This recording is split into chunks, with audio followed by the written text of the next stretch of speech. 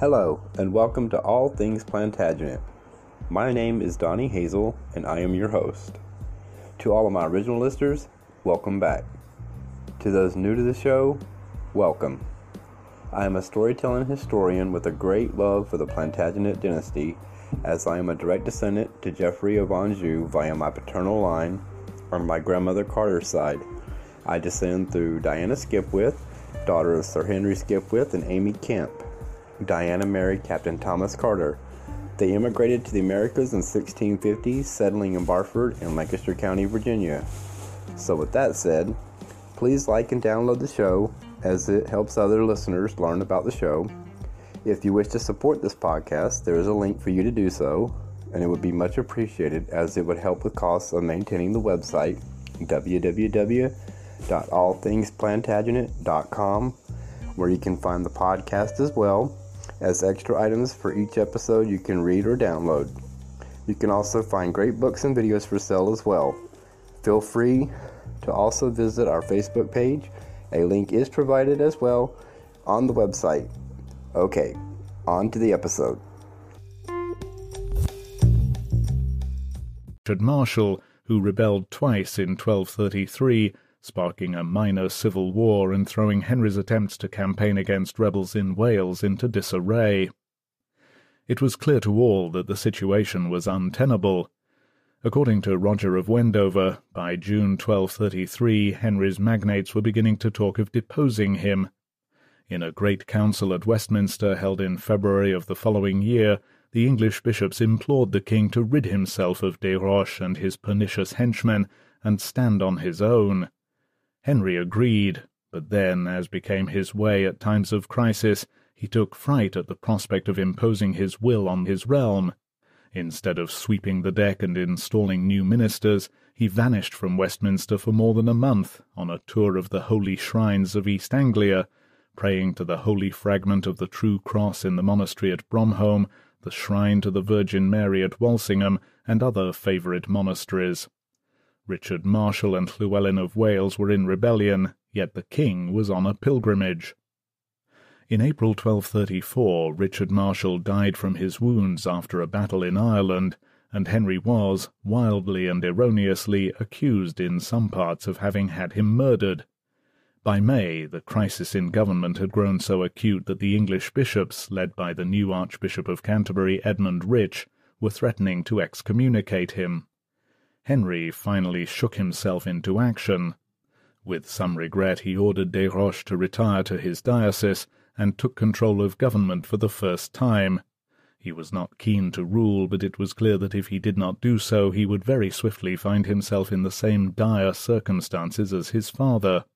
At a great council held at Gloucester directly after Des Roches' fall, Henry acknowledged that his ministers had failed to abide by their agreement to afford barons who were accused of crimes judgment by their peers.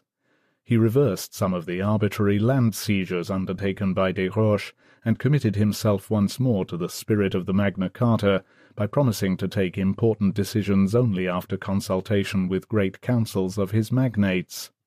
Out of the crisis Henry emerged, however unwillingly, as a king in keeping with the spirit of the realm, in which consensual observance of the principles of the Magna Carta was now esteemed above all other things.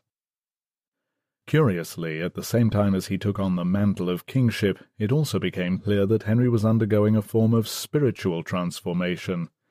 As his realm erupted in protest and he found himself confronted by overbearing ministers, rebellious barons, and truculent Welshmen, Henry, deeply wounded and confused by the upheaval, looked into English history for the inspiration he hoped would help him finally become a king worthy of the name. He found it not in the example of his uncle or grandfather, but in the life story of one of his more distant ancestors, the last of the Anglo-Saxon kings, St. Edward the Confessor. Edward, whose childless reign had ended in 1066, immediately resulting in the succession wars between Harold Godwinson and William the Conqueror, was not a king much venerated in Plantagenet England. He had been canonized in 1161 thanks to the offices of Henry II, but there was no great cult around him, and John's request to be buried alongside St. Wulfstan at Worcester rather than St. Edward at Westminster showed that there was little special sentiment attached to his example. Yet to Henry, delving into the past in search of a new father figure to prop him up, St. Edward the Confessor seemed to be an alluring role model. The history of Edward's reign looked to Henry rather like his own. Like Edward, he had come to power amid a time of civil war and popular oppression. Like Edward, he had to some extent been betrayed by his ministers. Just as de Burgh and Desroches had manipulated Henry for their own ends, so the Confessor had been undone by the treacherous Earl Godwin. Edward had endured the tribulations of kingship and ascended to heaven accompanied by St. John the Evangelist. Pertinently, his laws that were held up as the ancient models for good kingship were cited in Henry I's Charter of Liberties. King John himself had sworn to adhere to the laws of King Edward when he was released from his excommunication by Stephen Langton in 1213. Edward the Confessor was an appealing model for a devout and well-meaning young king. From 1234 onward, Henry began to devote himself to the cult of Edward the Confessor with ever-growing zeal. He studied his life and legend, began to order images painted of famous scenes from the saintly life in Westminster and his other palaces, observed his feast day, October 13th, with ever more fanatical zeal, and referred in charters to the glorious King Edward, whom he regarded as his special patron. Henry would seek to follow his example for the rest of his life. Although devotion to saints and the archetype of the pious king was well established in the medieval mind, there was something rather extreme about Henry's growing adulation. Nevertheless, no one could complain of the effect it had on him. From 1234, Henry III was at last an adult king governing in his own right, committed to the spirit of the Magna Carta. It was what the realm had been demanding for years. The man who emerged from this long road out of childhood was a peculiar specimen. Henry was about 5 feet 6 inches in height. He was said to have a drooping eyelid, which gave him a crooked solemnity to match his somewhat ponderous character. He was noticeably pious, even in an age when the fashion among kings was for asceticism and ostentatious religiosity. Henry's counterpart, Louis IX of France, was fanatically devout, planning magnificent church-building projects such as the sublime Sainte-Chapelle, and thrusting himself into a burgeoning market for holy relics. In 1239, Louis was to pay the astonishing sum of 135,000 livres to Baldwin II of Constantinople for the crown of thorns and a fragment of the true cross. The holy competition between Western kings was a game of spiritual trumps, and Henry was determined to be among the holiest kings in Christendom. Henry was not as physically or personally arresting as his forebears, but he was self-consciously given to greater displays of kingly magnificence than any of them. Perhaps the greatest artistic patron of all of England's medieval kings, he transformed the great centres of courtly life with paintings and buildings that celebrated the virtuous antiquity of kingship. Walls and windows burst with his favourite historical scenes and figures. St. Edward the Confessor was everywhere, but so too were Lazarus and Dives, the 4 evangelists, the keepers of King Solomon's bed, and military saints like St. Eustace, who was painted to stand guard over the king's bed at Westminster. Henry also commissioned paintings of Alexander the Great, the siege of Antioch, and images of his uncle Richard the Lionheart's legendary deeds in the Holy Land. He was becoming a masterly propagandist, with a deft grasp of history and an instinct for broadcasting the divine magnificence of kingship. He spent an average of £3,000 a year, a tenth of his revenue, on building.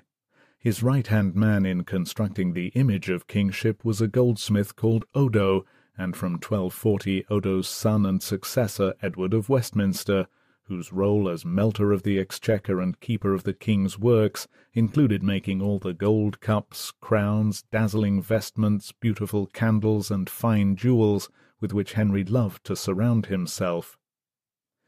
In January 1236, having carefully sought the permission of a great council to marry, the 28-year-old Henry finally took as his queen the 12-year-old Eleanor of Provence. On the face of it, his choice of bride was somewhat eccentric.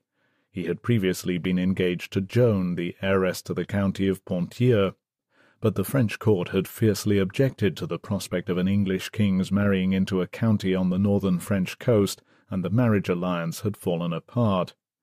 Henry had turned next to Eleanor, the second of 4 daughters born to Ramon Berengar IV, Count of Provence, whose eldest daughter Margaret was already married to Louis IX. Like Henry's famous grandmother Eleanor of Aquitaine before her, Eleanor of Provence brought with her the influence and interests of a vibrant southern French culture.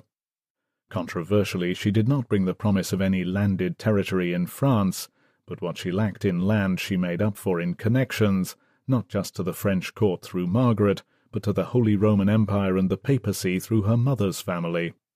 Eleanor's mother, Beatrice of Savoy, had 5 brothers, all of whom were extremely skilful diplomats with alliances and contacts throughout Europe. The Counts of Savoy, also known as Savoyards, controlled the northern passages into Italy, and as such were in the thick of the violent diplomatic struggles between the Holy Roman Emperor Frederick II and the papacy. Henry's keen interest in the politics of the Holy Roman Empire had been shown when he married his younger sister Isabella to Frederick in 1235. His own marriage to Eleanor now reinforced his links. Even if Plantagenet kingship was to be restricted to England and Gascony, Henry was determined to stay firmly involved in the complex power politics of Europe. Henry knew that the eyes of Europe would be upon his wedding ceremony in Canterbury on January 20th, 1236, and on the new Queen's coronation, which took place 6 days later. Whatever the world could afford to create pleasure and magnificence were there brought together from every quarter, wrote the chronicler Matthew Paris, who was close to Henry's court. London was filled to bursting with the great men and women of England, servants, hangers-on, and crowds desperate to glimpse the king's wedding. The whole city was ornamented with flags and banners, chaplets and hangings, candles and lamps, and with wonderful devices and extraordinary representations, and all the roads were cleansed from mud and dirt, sticks, and everything offensive, wrote Paris.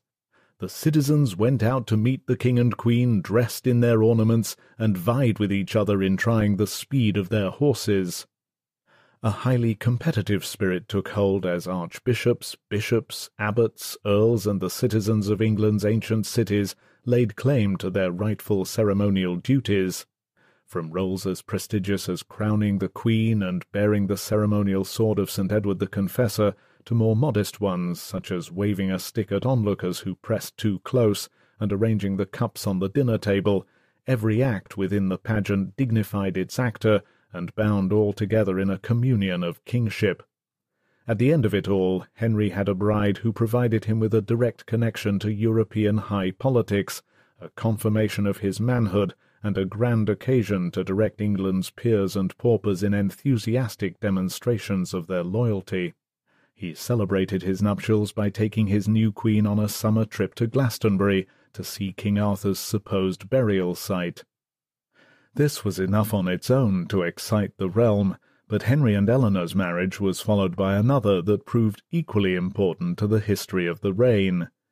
In January 1238, the rising star of the court, Simon de Montfort, was sensationally married to Henry's 23-year-old sister Eleanor of Leicester. The princess was not merely the youngest child of John and Isabella of Angoulême, but also the widow of William Marshal the Younger, late Earl of Pembroke and eldest son of the king's one-time regent. On her first husband's death, the 16-year-old Eleanor had sworn a holy oath of chastity before Edmund Rich, Archbishop of Canterbury. Now, wooed by de Montfort, she had chosen to break it. De Montfort had arrived in England in 1230, pursuing a claim through his grandmother Amicia de Beaumont to the earldom of Leicester. A charismatic, high-born Frenchman, he was only 2 years younger than the king, whom he impressed and eventually intimidated with his shrewd political and literary mind, military brilliance, formidable social connections, and religious fanaticism. Simon de Montfort was a difficult man. Obstinate and consumed by ambition, he wore a hair shirt, ate and drank frugally, and stayed up late in saintly devotions. Although they were roughly the same age, de Montfort would become yet another paternal figure to whom Henry could look up with childish admiration. It did not take him long to become the king's close friend and one of his closest counsellors. Nevertheless, his sudden marriage to Eleanor shocked the realm. Eleanor was by some measure the most valuable bride in England. She came with royal access, landed power, and high status. Although Henry had consulted a great council of barons and prelates before both his own marriage and that of his sister Isabella, Eleanor was given to de Montfort without consultation, and the couple was married in secret. This seemed to run contrary to all the principles of consensual government that Henry had promised on his assumption of full kingship, and it caused outrage among the English nobility, both lay and ecclesiastical. The barons objected that de Montfort's marriage would upend regional and national power structures, bringing him a vast income and lands throughout southern England to add to the lands he had inherited in the earldom of Leicester. The bishops, for their part, were perplexed that Eleanor was allowed to remarry after having taken a vow of chastity.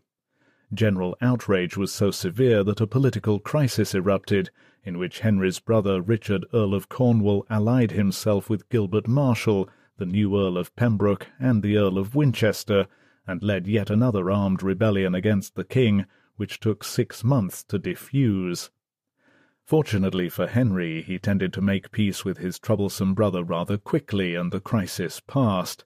De Montfort was secured in his position as royal favourite and brother-in-law, and travelled to Rome to seek approval from Pope Innocent IV for his marriage. Shortly after his return in November 1238, Eleanor de Montfort gave birth at Kenilworth Castle to the couple's first child, a boy whom the couple named after the king.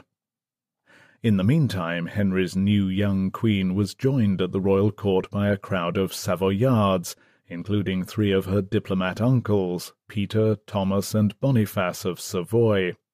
Peter and Thomas of Savoy would do much to influence public policy during their time in England. Impressed by the elegance, experience, and well-connected worldliness of the Savoyards, Henry was generous with his patronage. Thomas, who had inherited the county of Flanders, was in little need of royal generosity, but Peter was knighted in 1241 and granted the lordship of Richmond in Yorkshire. 3 years later, his younger brother Boniface was invested as Archbishop of Canterbury, having been elected to the position in 1240 after the death of Edmund Rich. As Henry dispensed landed titles, Eleanor busied herself tying together English and Savoyard families in marriage, adding a new flavour to certain quarters of the English aristocracy. Not everyone liked it, but on the whole the Savoyards brought more to England than they took.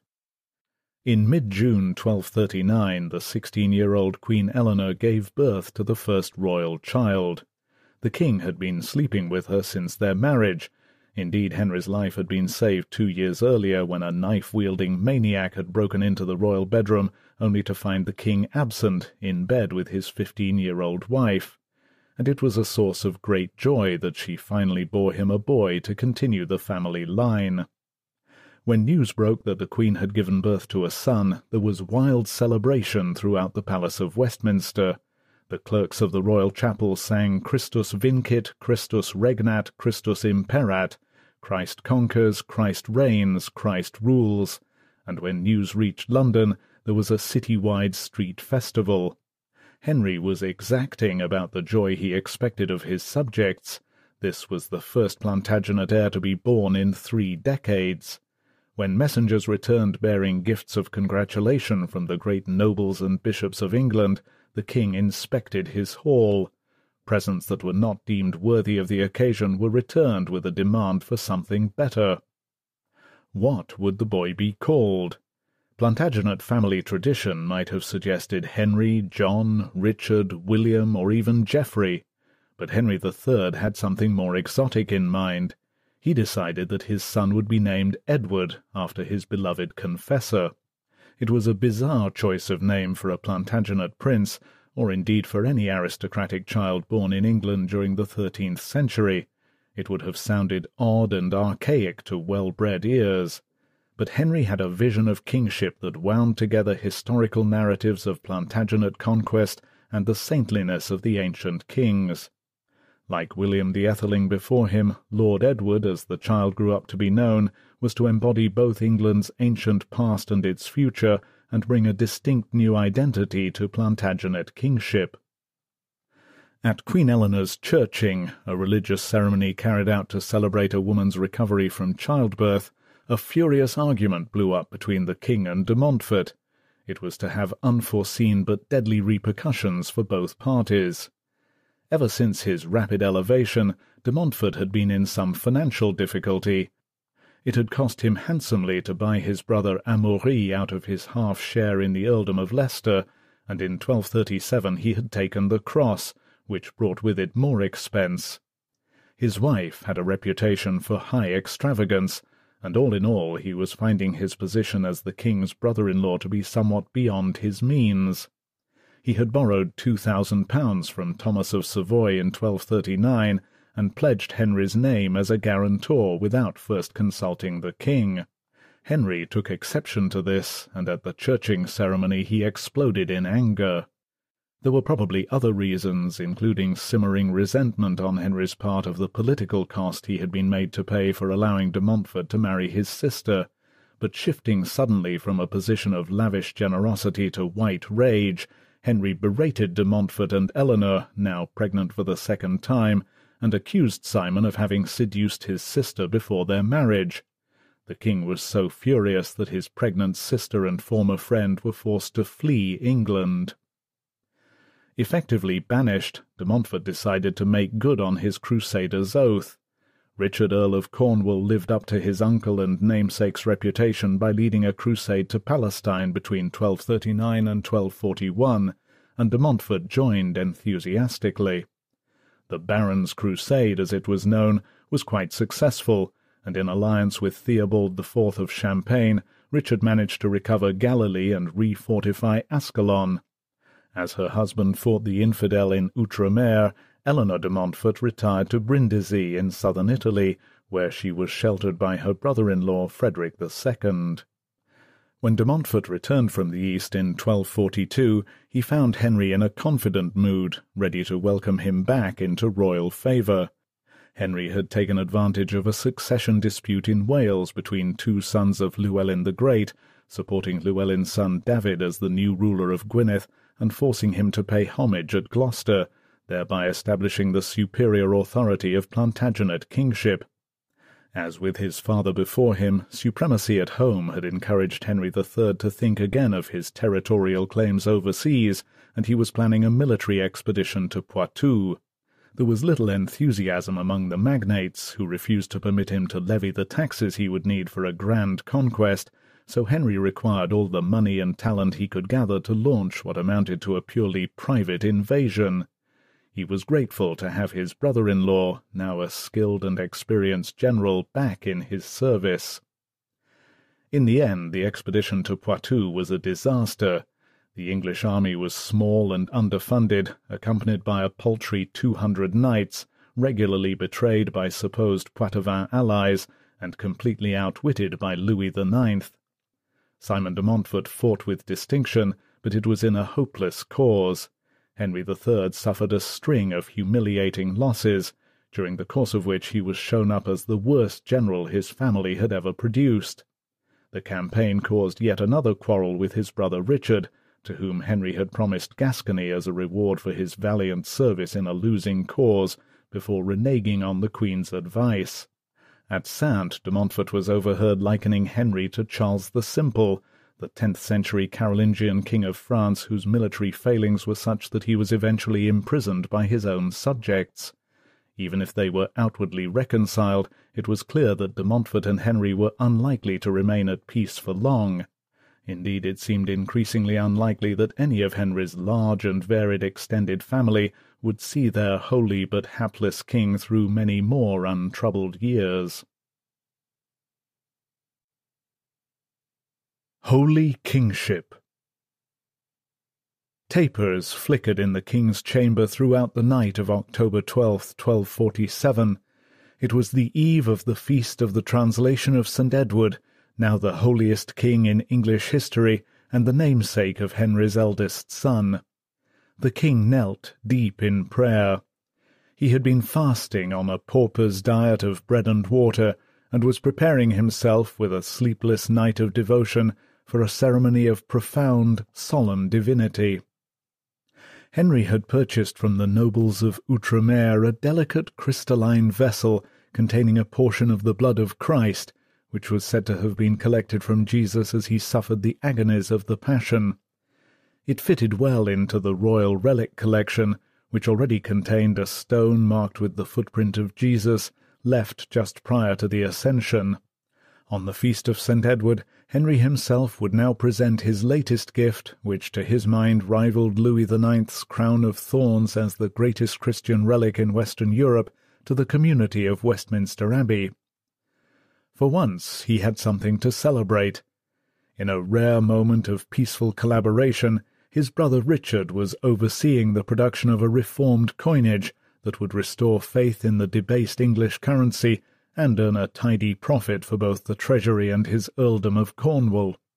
Better still, after a period of renewed rebellion following David ap Llywelyn's submission to Henry in 1241, a coalition of Welsh princes had in April 1247 once more come to terms with the English crown, accepting Henry as their feudal overlord and extending English rule farther and deeper into Wales than at any time since his father's reign. Meanwhile, the royal family continued to expand. In May, Henry had married two of the Queen's relatives to two of his royal wards, the Earl of Lincoln and the Lord of Connaught. This drew two significant baronial families directly into the royal orbit. When dawn broke on that October morning, all the priests of London assembled beneath the giant wooden spire of St. Paul's Cathedral, dressed in grand ceremonial attire with surplices and hoods, their clerks arranged around them, carrying symbols and crosses. Hundreds of tapers gave a steady glow to the dark autumnal morning. They awaited their king. Henry arrived, dressed humbly in a poor cloak without a hood, a simple penitent whose mean dress was accentuated by the finery of his attendants. He entered the cathedral and emerged carrying the little crystal vial above his head, both hands fixed around it, both eyes trained upward to this exquisite relic, and on to the heavens beyond.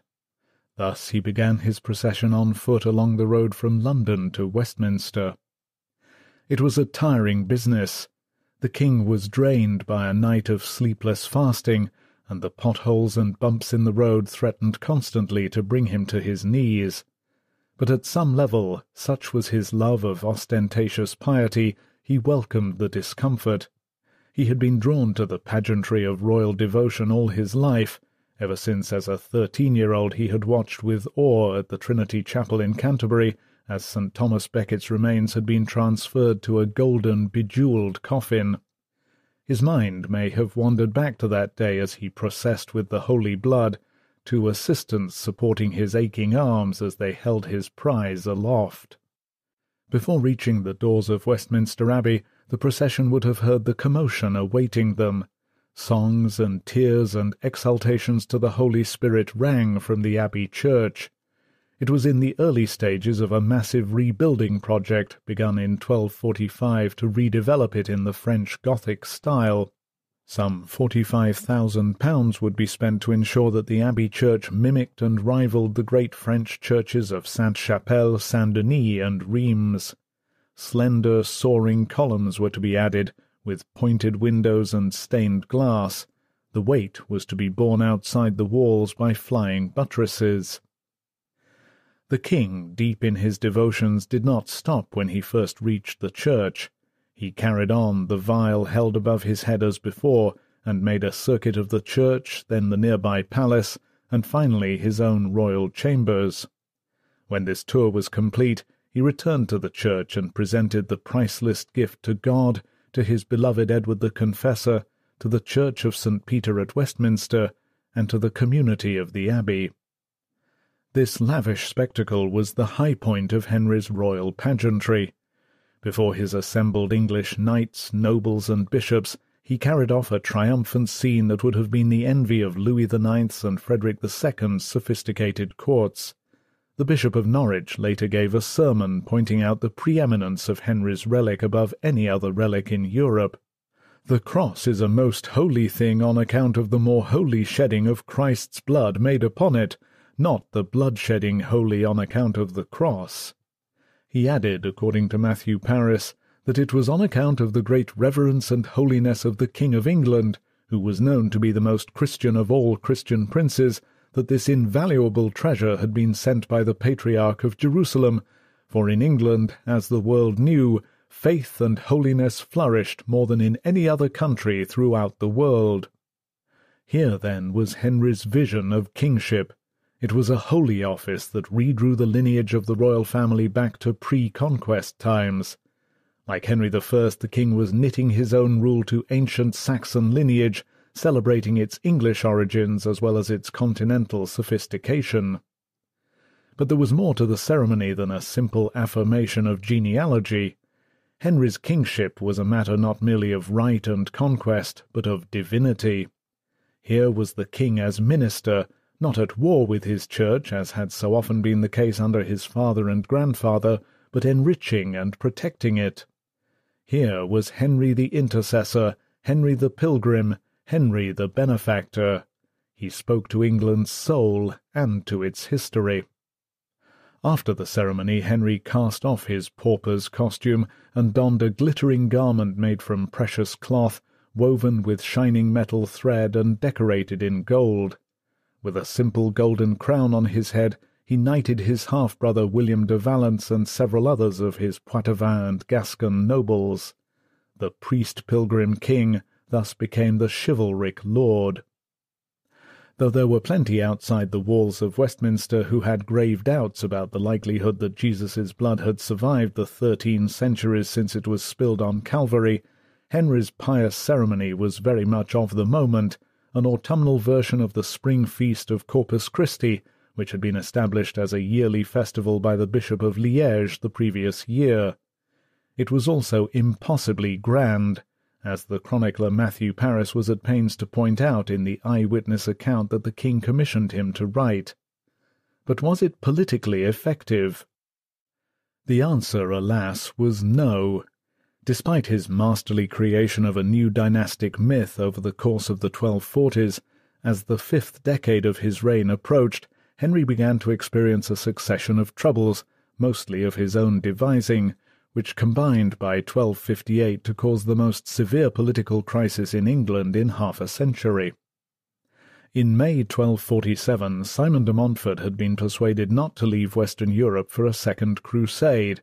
He was sent instead to shore up a troublesome region of Henry's overseas dominions, Gascony. After the failure of the Poitou expedition of 1242 to 1243, Henry had to reinforce that part of the French mainland of whose loyalty he could still be reasonably certain.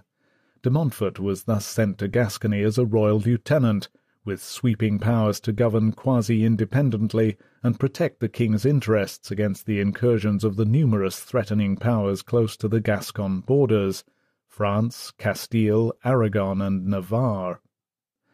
De Montfort took to his new role with rather too much relish. Given almost total freedom of action in rebel country, far from the centre of English royal government, he performed at first admirably, building a diplomatic shield around the borders of the duchy thanks to alliances with the great lords of the region. But before long he had run short of money and began collecting enemies. The Gascon nobles, led by the intractably rebellious Gaston de Béarn, refused to submit to his high-handed rule. Resistance was dealt with severely. De Montfort confiscated land, destroyed buildings, and, worst of all, cut vines, a terrible punishment in a land whose main source of income was from wine. By 1252, Gascony was in uproar. Henry, despairing, recalled de Montfort to face trial before the royal council. It was a fractious affair with hurt feelings on both sides. The accusations levelled were severe. The Gascons called him an infamous traitor, guilty of extorting from the people and imprisoning and starving to death his enemies. According to Matthew Paris, de Montfort was acutely affronted by the aspersions cast upon his character. When he first heard of the Gascons' accusations, he raged to Henry, Is it, my lord king, that you incline your ear and your heart to the messages of these traitors to you, and believe those who have often been convicted of treachery rather than me, your faithful subject?" Henry blithely responded, "If everything is clear, what harm will the scrutiny do you?" As de Montfort's case came to trial before Henry's sympathetic barons, both parties let their emotions run away with them. After an incensed monologue denouncing Henry's fecklessness in giving credence to Gascon complaints, de Montfort demanded of the king, "Who could believe that you are a Christian? Have you never confessed?" Henry coldly replied, "I have." In a bitter retort recorded by Matthew Paris, de Montfort then said, "But what avails confession without repentance and atonement?" To damn so devout a king before the great and good of England was ill-advised. Although the royal council found in the earl's favour, and he was returned briefly to Gascony, his very presence there was by now a cause for rebellion. Henry was forced to go to Gascony in person, subdue it with lavish expenditure, and fit it out for his son to take over as an appanage.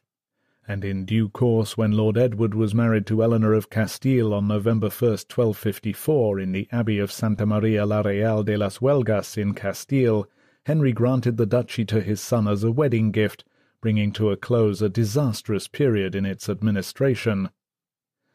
As part of the settlement, Henry paid off de Montfort's contract as lieutenant, but the king's bitter words to his former friend summed up the simmering feeling that endured for the next decade.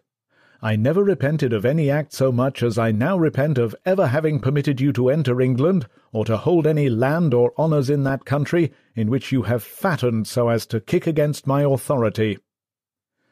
Henry's vision of a restored Plantagenet patrimony, rejoining Normandy, Anjou, and Aquitaine to the English crown, was close to his heart from the moment he assumed his majority, but any real attempt to realize that ambition lay far beyond his budget.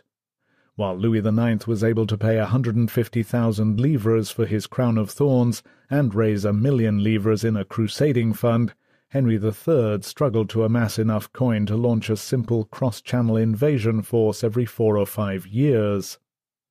There was simply no escaping the fact that in comparison with both his ancestors and his rivals, Henry was poor. The means he derived from his estates in England and the profits of government, justice, and trade may have been adequate to his needs when carefully managed in peacetime. Indeed, during the periods of his reign when Henry was not pursuing his inheritance, his revenues looked positively healthy, but they were never fit for the task of fighting major wars to conquer foreign territory. Henry did his best to mask this unpleasant fact. His motto, which adorned the wall of the Painted Chamber in Westminster, was "Que ne dune, que ne tine, ne prent que desire," roughly translated as, "He who does not give what he loves does not get what he wants." He wished to cultivate the image of the free-spending prince whose magnanimity brought bountiful reward. He had a passion for precious stones and shimmering metal. He invested heavily in his architectural projects, and freely indulged his love of collecting art and jewels, although he ended up having to pawn much of his treasure in the 1260s. Like Louis IX, he travelled in style, made lavish donations to his favourite institutions and shrines, and had his daily masses celebrated by priests in gloriously decorated vestments. He stockpiled gold, the rising currency of Europe, in his personal chambers, living among stacks of ingots, gold leaf, and gold dust. But unlike Louis, whose annual income at more than £70,000 was nearly twice the English king's, behind this facade Henry faced a deep structural problem with royal finance. Because he could not raise enough money by his own devices to launch successful foreign campaigns, Henry relied on ad hoc raids on marginal groups such as Jews, and on the taxes he could now obtain only through negotiation with his greatest subjects. We have already seen how, with the Compact of 1225, Henry had established a principle of quid pro quo with regard to political concessions in exchange for taxes. By the late 1240s, this relationship had matured, and the great men of England had begun to view their meetings with the king as a legitimate and customary venue in which to air their critiques of government policy. The meetings gained a formal name when Henry III adjourned a law case to a parliament in 1236. Between 1248 and 1249, 4 of these prototypical parliaments refused Henry a grant of tax to fund Simon de Montfort's conquest of the old Plantagenet lands. As well as refusing to grant money, they also made loud complaints about widespread corruption in local government. Henry was reduced to raising funds by selling royal treasure, carrying out a ludicrous second recoinage in 1257 in which gold rather than silver was issued as currency, and borrowing heavily from powerful nobles, including his brother Richard. Since he met stubborn resistance to taxation from his barons, Henry was forced to squeeze other less regulated sources of income. He concentrated on revenue streams that drew more heavily on the pockets of his knights and lower-born subjects. Repeated heavy tallaging of the Jews became ever less profitable during the 1250s. Henry's travelling royal courts attempted to take up the slack and began to concentrate more heavily than ever on milking the profits of justice. Sheriffs, frequently foreign-born centrally appointed officials parachuted into the shires to oversee royal government, became noticeably more rapacious in their efforts to raise money. Ignoring the shameful and unbalancing effect this had on governance in the localities, Henry would grant multiple shrievalties to his followers, leading them to press heavily for money on people to whom they were neither connected nor accountable. Meanwhile, feudal exemptions were widely sold by the crown, leading to an unpredictable and uneven level of royal exactions in the localities. Much of this ran directly against the spirit and at times the letter of the Magna Carta. As the 1250s progressed, Henry's government once again began to chafe. Problems were raised by factions at court, and by one faction in particular, a group of the king's relatives who had recently arrived at court and were known collectively as the Lusignans. The Lusignan brothers, William and Aymer de Valence, were Henry's half-siblings, through his mother Queen Isabella of Angouléme's second marriage to Hugh X de Lusignan. They had revolted against Louis IX during Henry's ill-fated Poitou campaign of 1241 to 1242, and the French king had a fierce grudge against the family. William, Aymer, the brothers Guy and Geoffrey, and their sister Alice had arrived in England in 1247. Henry received them with much acclaim and fanfare, knighting William at his great Westminster ceremony on October 13, 1247.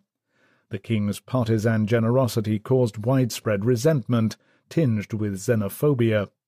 William de Valence, as well as his belting as a knight, had also been granted marriage to Joan de Montmorency, the granddaughter of the first William Marshal, and had thus come to be Lord of Pembroke and plenty of other manors and castles in Wales and the borders. Aymer, meanwhile, became Bishop-elect of Winchester, while Guy and Geoffrey were granted wardships and money. More important, however, as friends of the king, they were frequently protected from royal justice. The Lusignans were a clique. They arrived together and were planted into English life en masse, much as the Queen's Savoyard uncles had done when they arrived in the 1230s.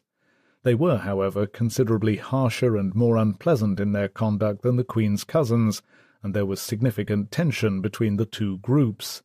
The Lusignans were seen as haughty, ill-mannered, violent, proud, contemptuous, and quarrelsome. Even in a society regularly punctuated by violence, they managed to attract attention for their unpleasantness.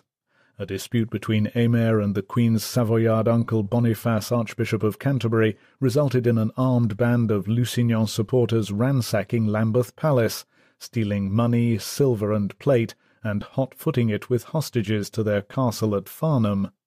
The king, who relied on the Lusignans for cash loans, did not punish them satisfactorily for this or other misdemeanours. Indeed, quite the opposite was true. In 1256 Henry gave an order that writs against his favourites should not be acted upon. It was a serious failure of government, and unsurprisingly was viewed as a direct violation of the clause in the Magna Carta that forbade the denial or delay of justice. By the mid-1250s the king was seen by the barons at court and by much of the country as dominated by his new favourites at the expense of good governance.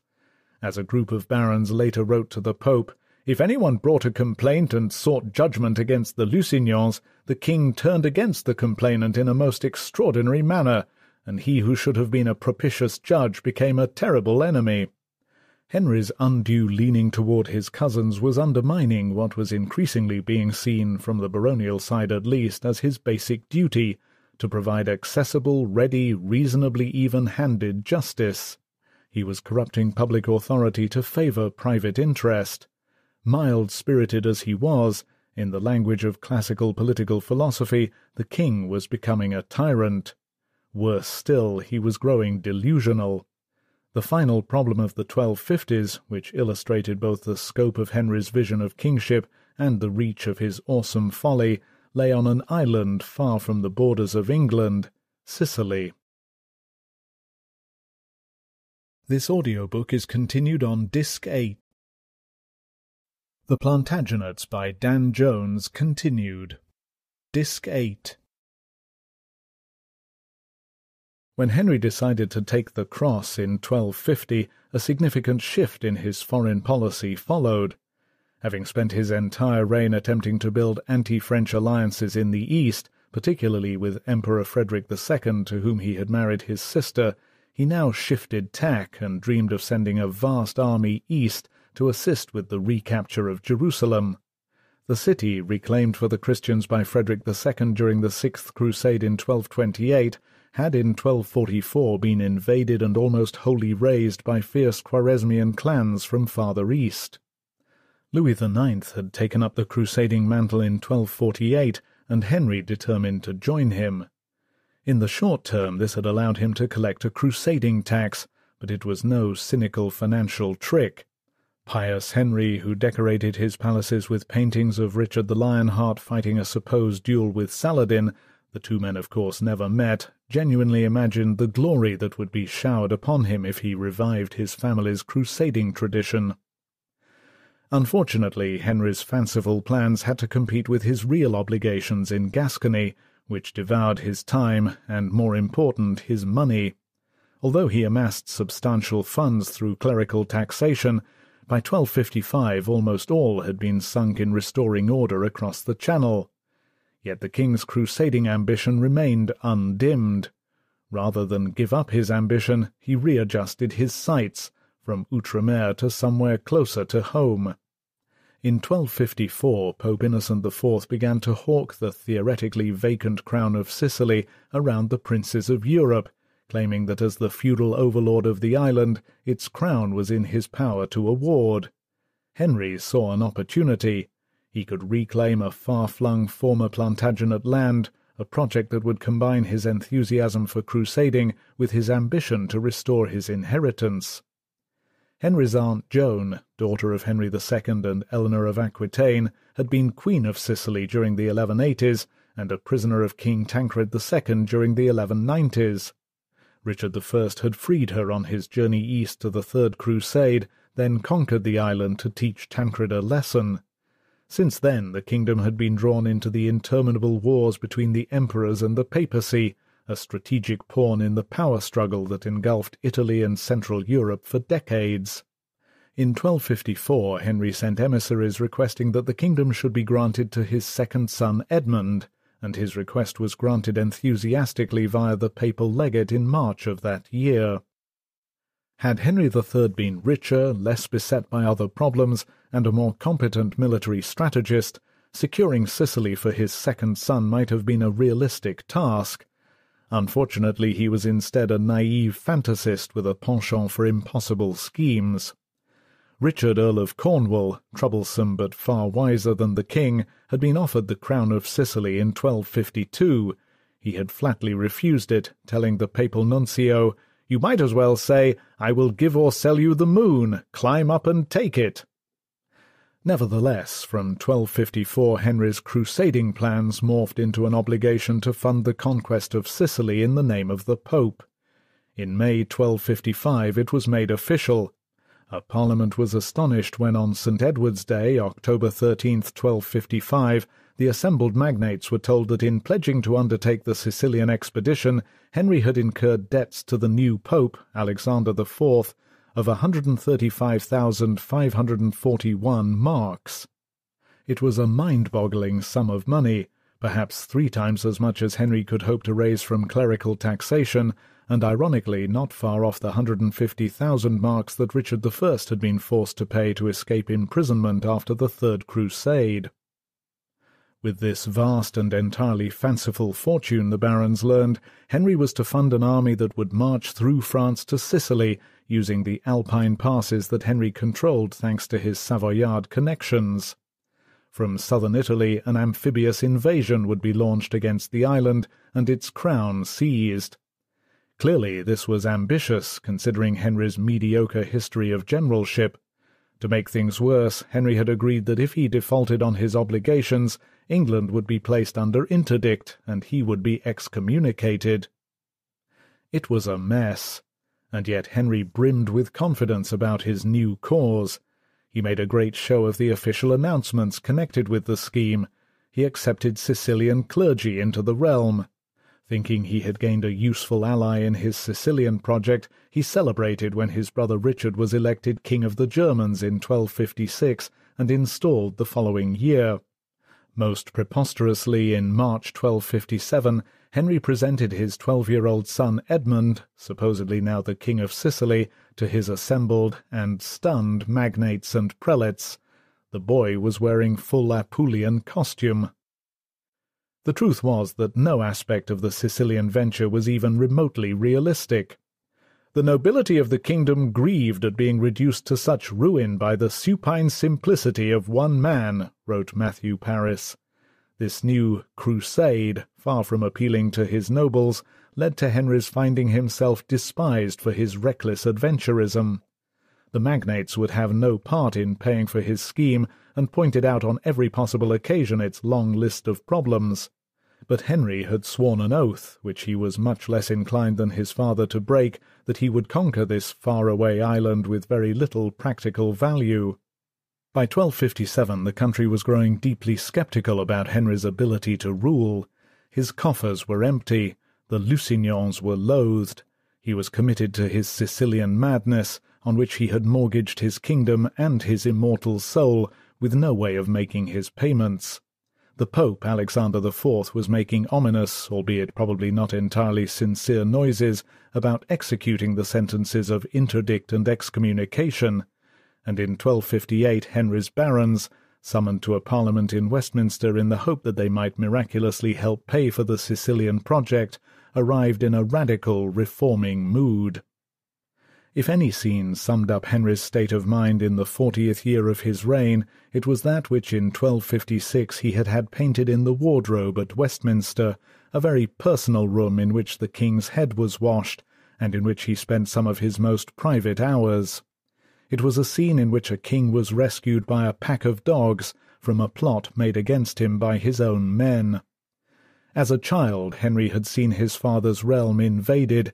He had seen as a boy king in 1216 to 1217 his own barons turn against his family and beg a French prince to be their king. Now, 4 decades later, with the English barons once again mutinous, it was clear that those terrible memories were coming back to haunt him.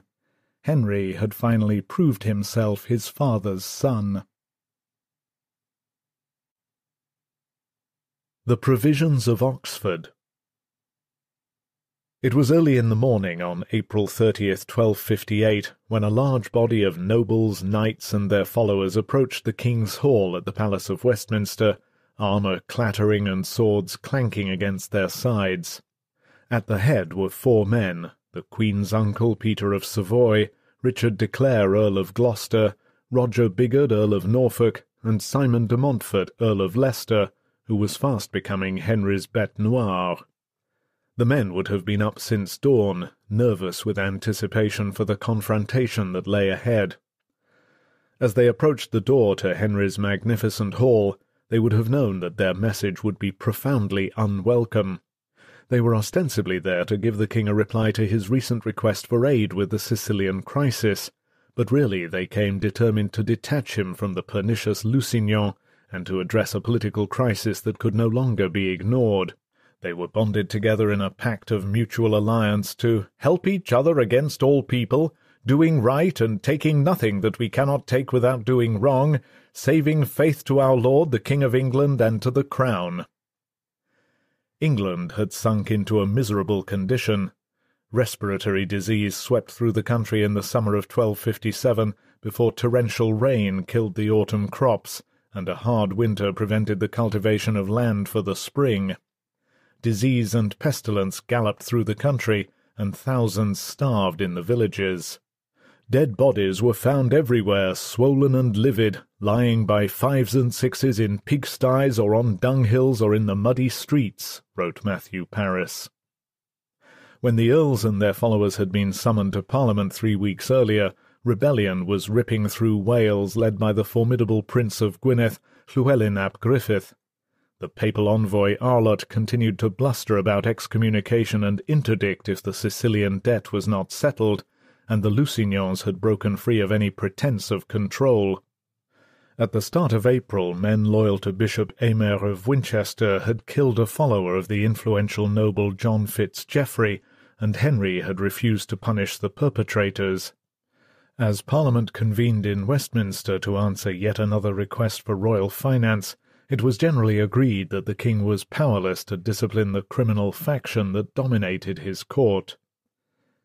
What occurred on April 30th was recorded in the Annals of Tewkesbury Abbey, a continuous chronicle charting the history of the monastic institution and the country at large, whose author probably heard it from an eye-witness.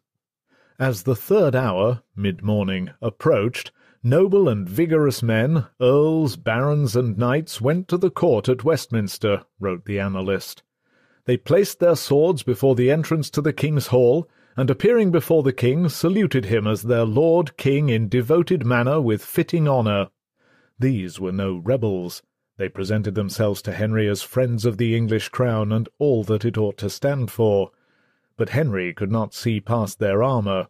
The swords might be resting by the door, but it was hardly an encouraging sight when a group of powerful nobles approached the throne dressed for warfare. "What is this, my lords?" he asked. "Am I, wretched fellow, your humble captive?"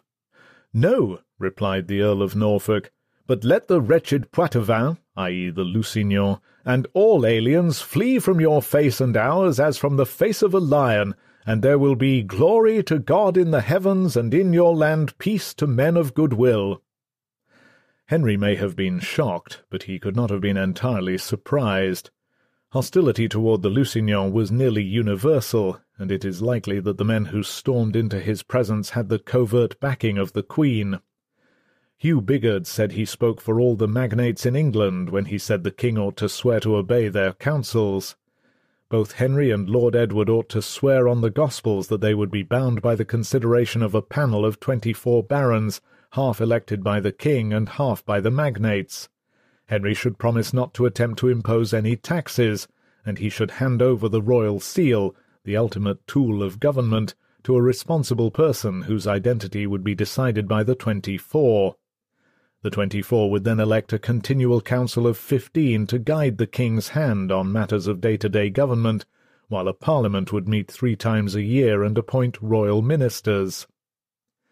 These were extraordinary demands, but on that April morning there seemed to be no way around them. The collective political will of the barons was impossible to resist. That same day Henry and his son Edward swore on the Gospels to do as Bigod asked.